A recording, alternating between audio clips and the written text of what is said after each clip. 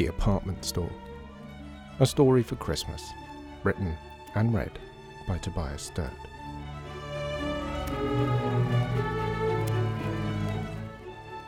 Chapter 1.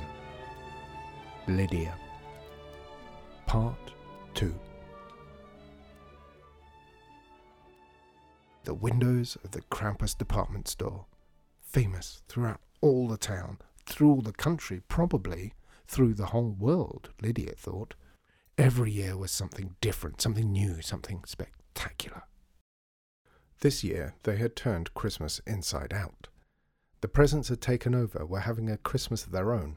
Each window was the room of a house, and in each room was a party attended only by things, by furniture, by clothes, by food and gadgets and jewellery. In one window a family of clocks gathered around a blazing fire of gems and cogs and springs.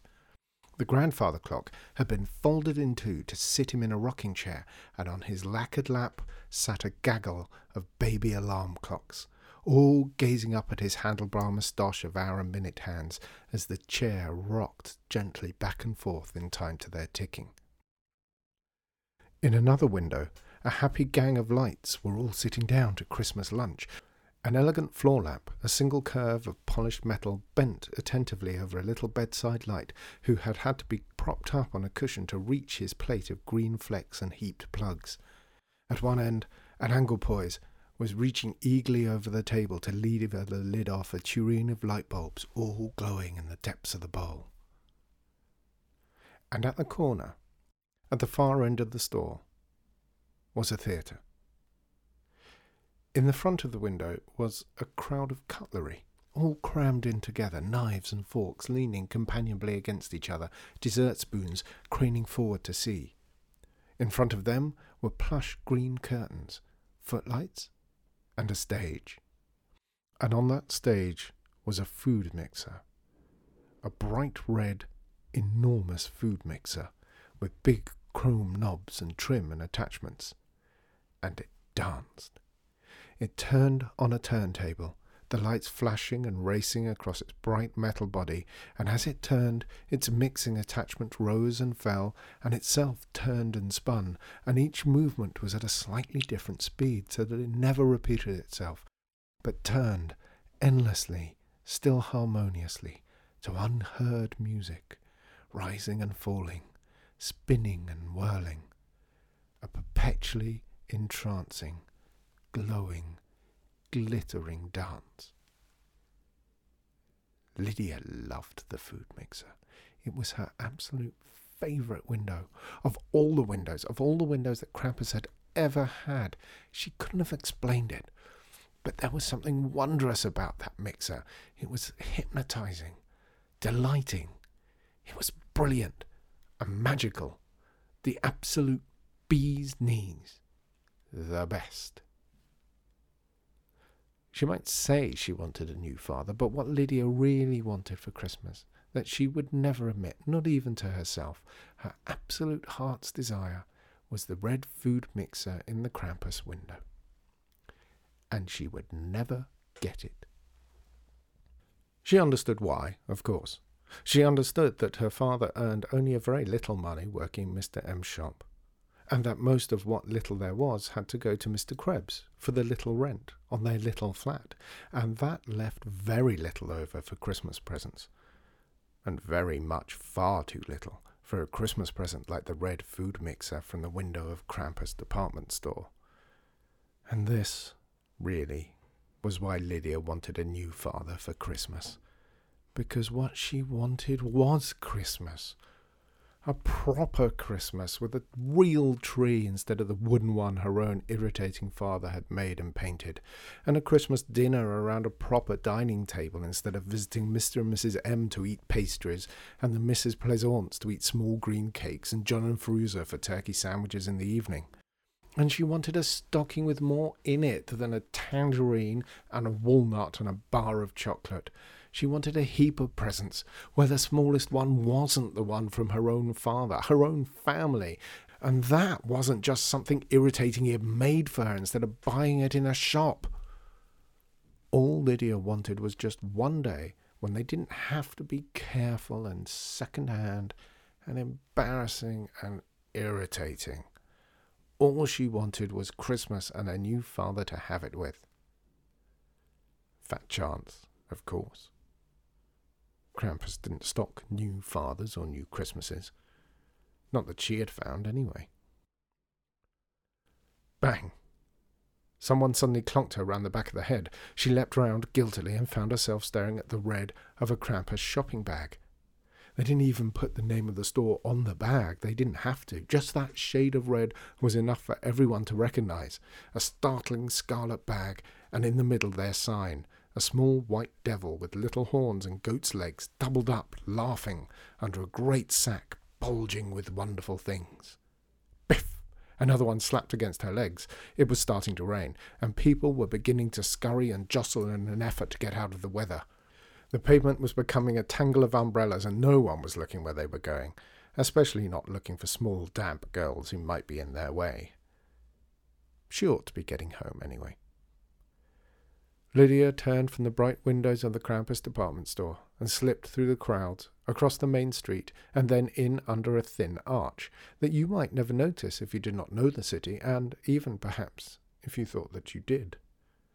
Here a steep flight of narrow stone steps wound up between tall, thin buildings, up into a dimly lit yard.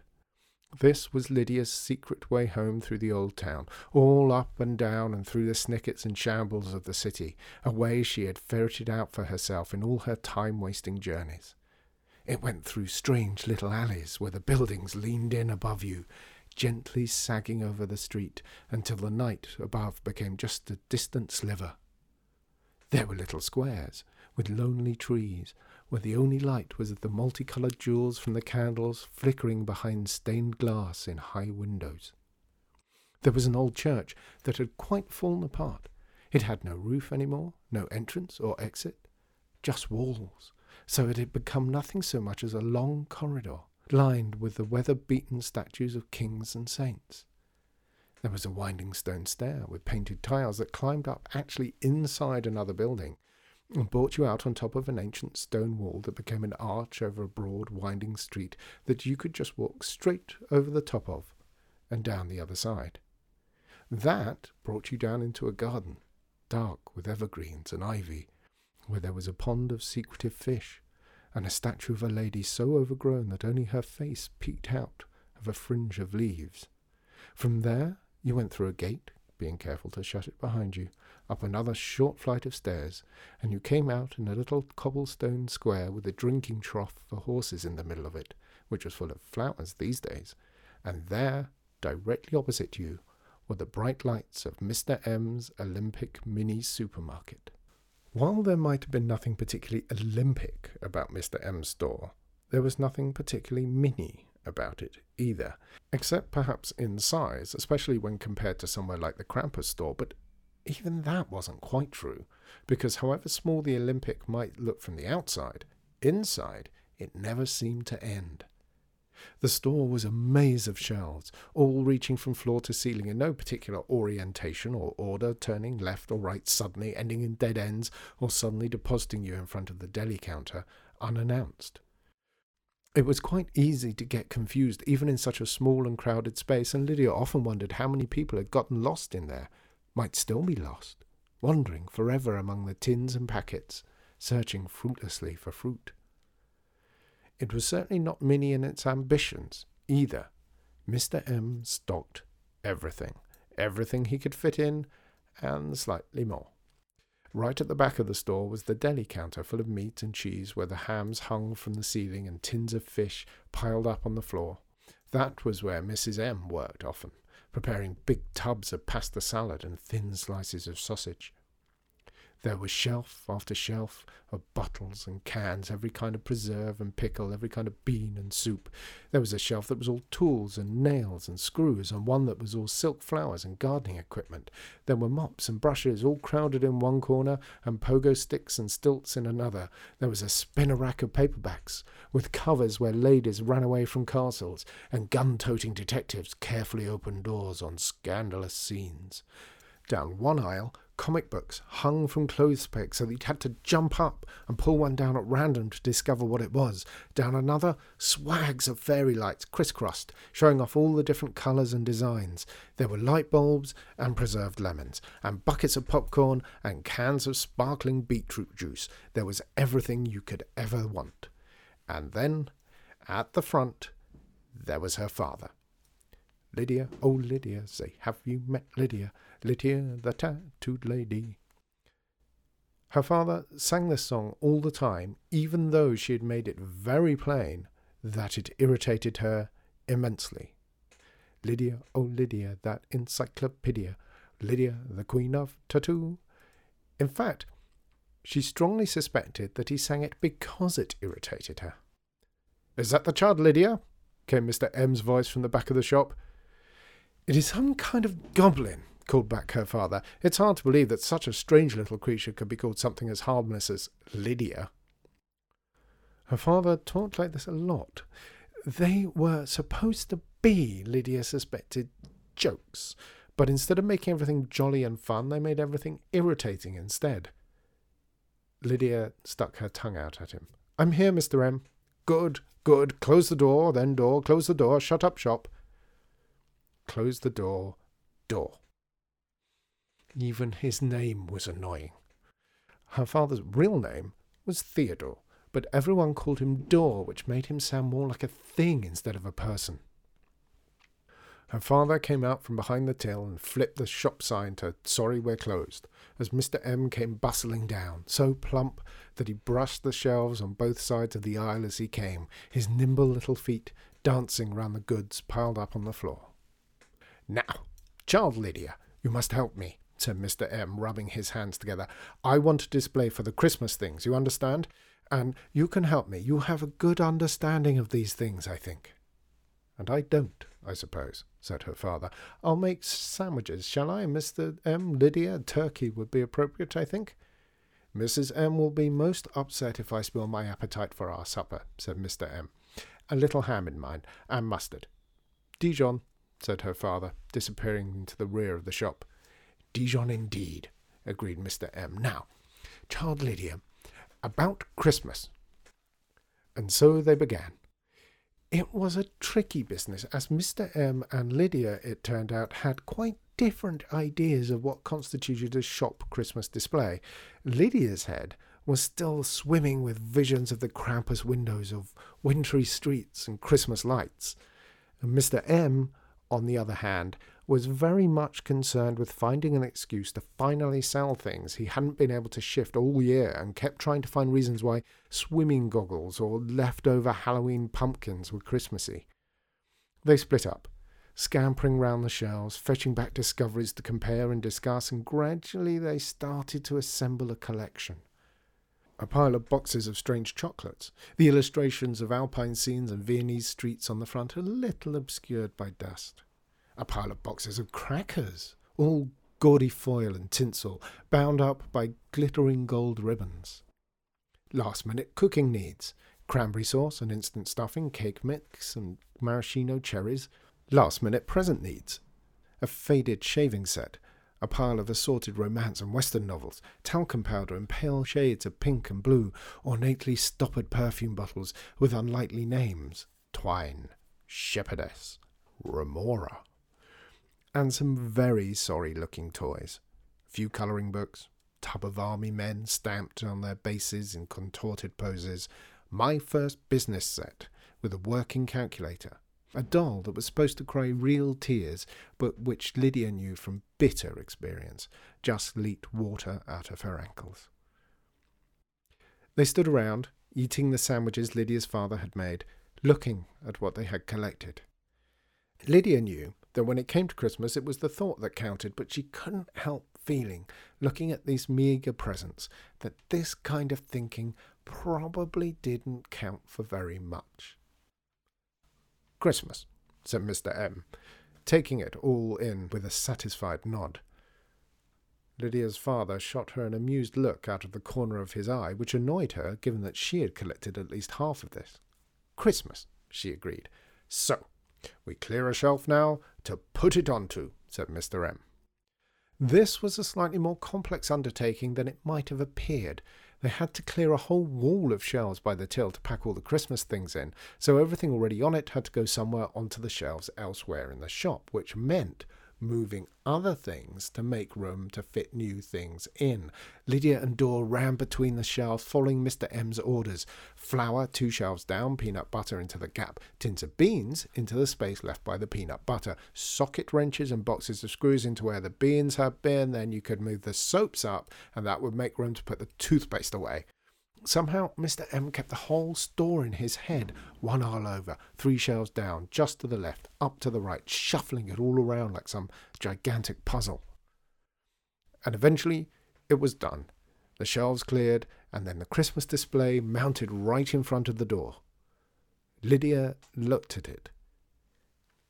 She still wasn't convinced it looked like Christmas. "Dad," she said, "we need lights. The fairy lights." They scaled the shelves and unhooked the displays of fairy lights and plugged them in by the till, looping them up and over and round the shelves until finally the whole display was winking and blazing with lights. "Christmas," said Mr. M again, happily. And now you couldn't quite make out all the goods they'd lined up under all the flashing fairy lights. Lydia was inclined to agree. "I would have said the last thing we needed was more light on that display," said her father, "but I would have been wrong." They stood and looked at the Christmas display for a moment, each thinking their own thoughts, and then it turned out that her father's thoughts had been about how late it was and how Lydia should be in bed now, so Mr. M thanked them for their help, and Lydia was bundled off to the dumb waiter. The dumb waiter was one of those things left over from when their building had been a complete house all of its own instead of an apartment block. According to her father, Mr. Krebs's apartment in the basement had been the kitchen, and the dumb waiter, which was a kind of tiny wooden lift, hauled up and down by hand, had been used to carry food up to the people in the dining room where Mr. M now lived, or up to the higher floors to nurseries and bedrooms. It was still there, and still in working order, running up through the walls with hatches on every landing where you could get in and out. Ever since she was small, Lydia had ridden in the dumb waiter, hauled up and down between the floors by her father. She was starting to get too big to fit, but she could still just, and she tucked herself in, and Mr. M and her father grabbed hold of the ropes and started to pull, and she rose into the close and dusty dark between the walls. Up past the M's apartment, and "Good night, child Lydia," called Granny M. Then another floor up, and the Mrs. Plaisance called out in a piping unison, "Good night, Lydia." And Feruza knocked a rapid little rhythm on the wall with her palm and knuckles as Lydia passed, and John shouted, "Sweet dreams." There was a record playing as she passed Ivy's apartment, and Ivy was singing to herself. And on the other side she heard George Joseph Sweet say, "There goes Lydia. Time to put on some milk for Cocoa. Good night." And then she was at the very top, up in her attic, and she scrambled into their apartment, cleaned her teeth and washed her face in seconds flat, racing so that she was across the floor and into the bed, and the lights were out as she heard her father climbing up the last flight of stairs. Old Lydia, the tattooed lady, when her muscles stop relaxing, up the hill comes Andrew Jackson. And the door to their flat opened and closed, and he called out, "Good night, sleep tight. Don't let the bedbugs bite." And she heard him open the door to his desk bed cabinet and fold back all the leaves and turn on the light and sit down with a sigh. Then all was finally quiet. And she pulled back the curtain just a touch, so that the thin moon, shining down on the wet roofs of the old town, lit up the picture she kept by the side of her bed. "Good night, Mum," she said, and let the curtain fall back, and turned over, and went, at last, to sleep.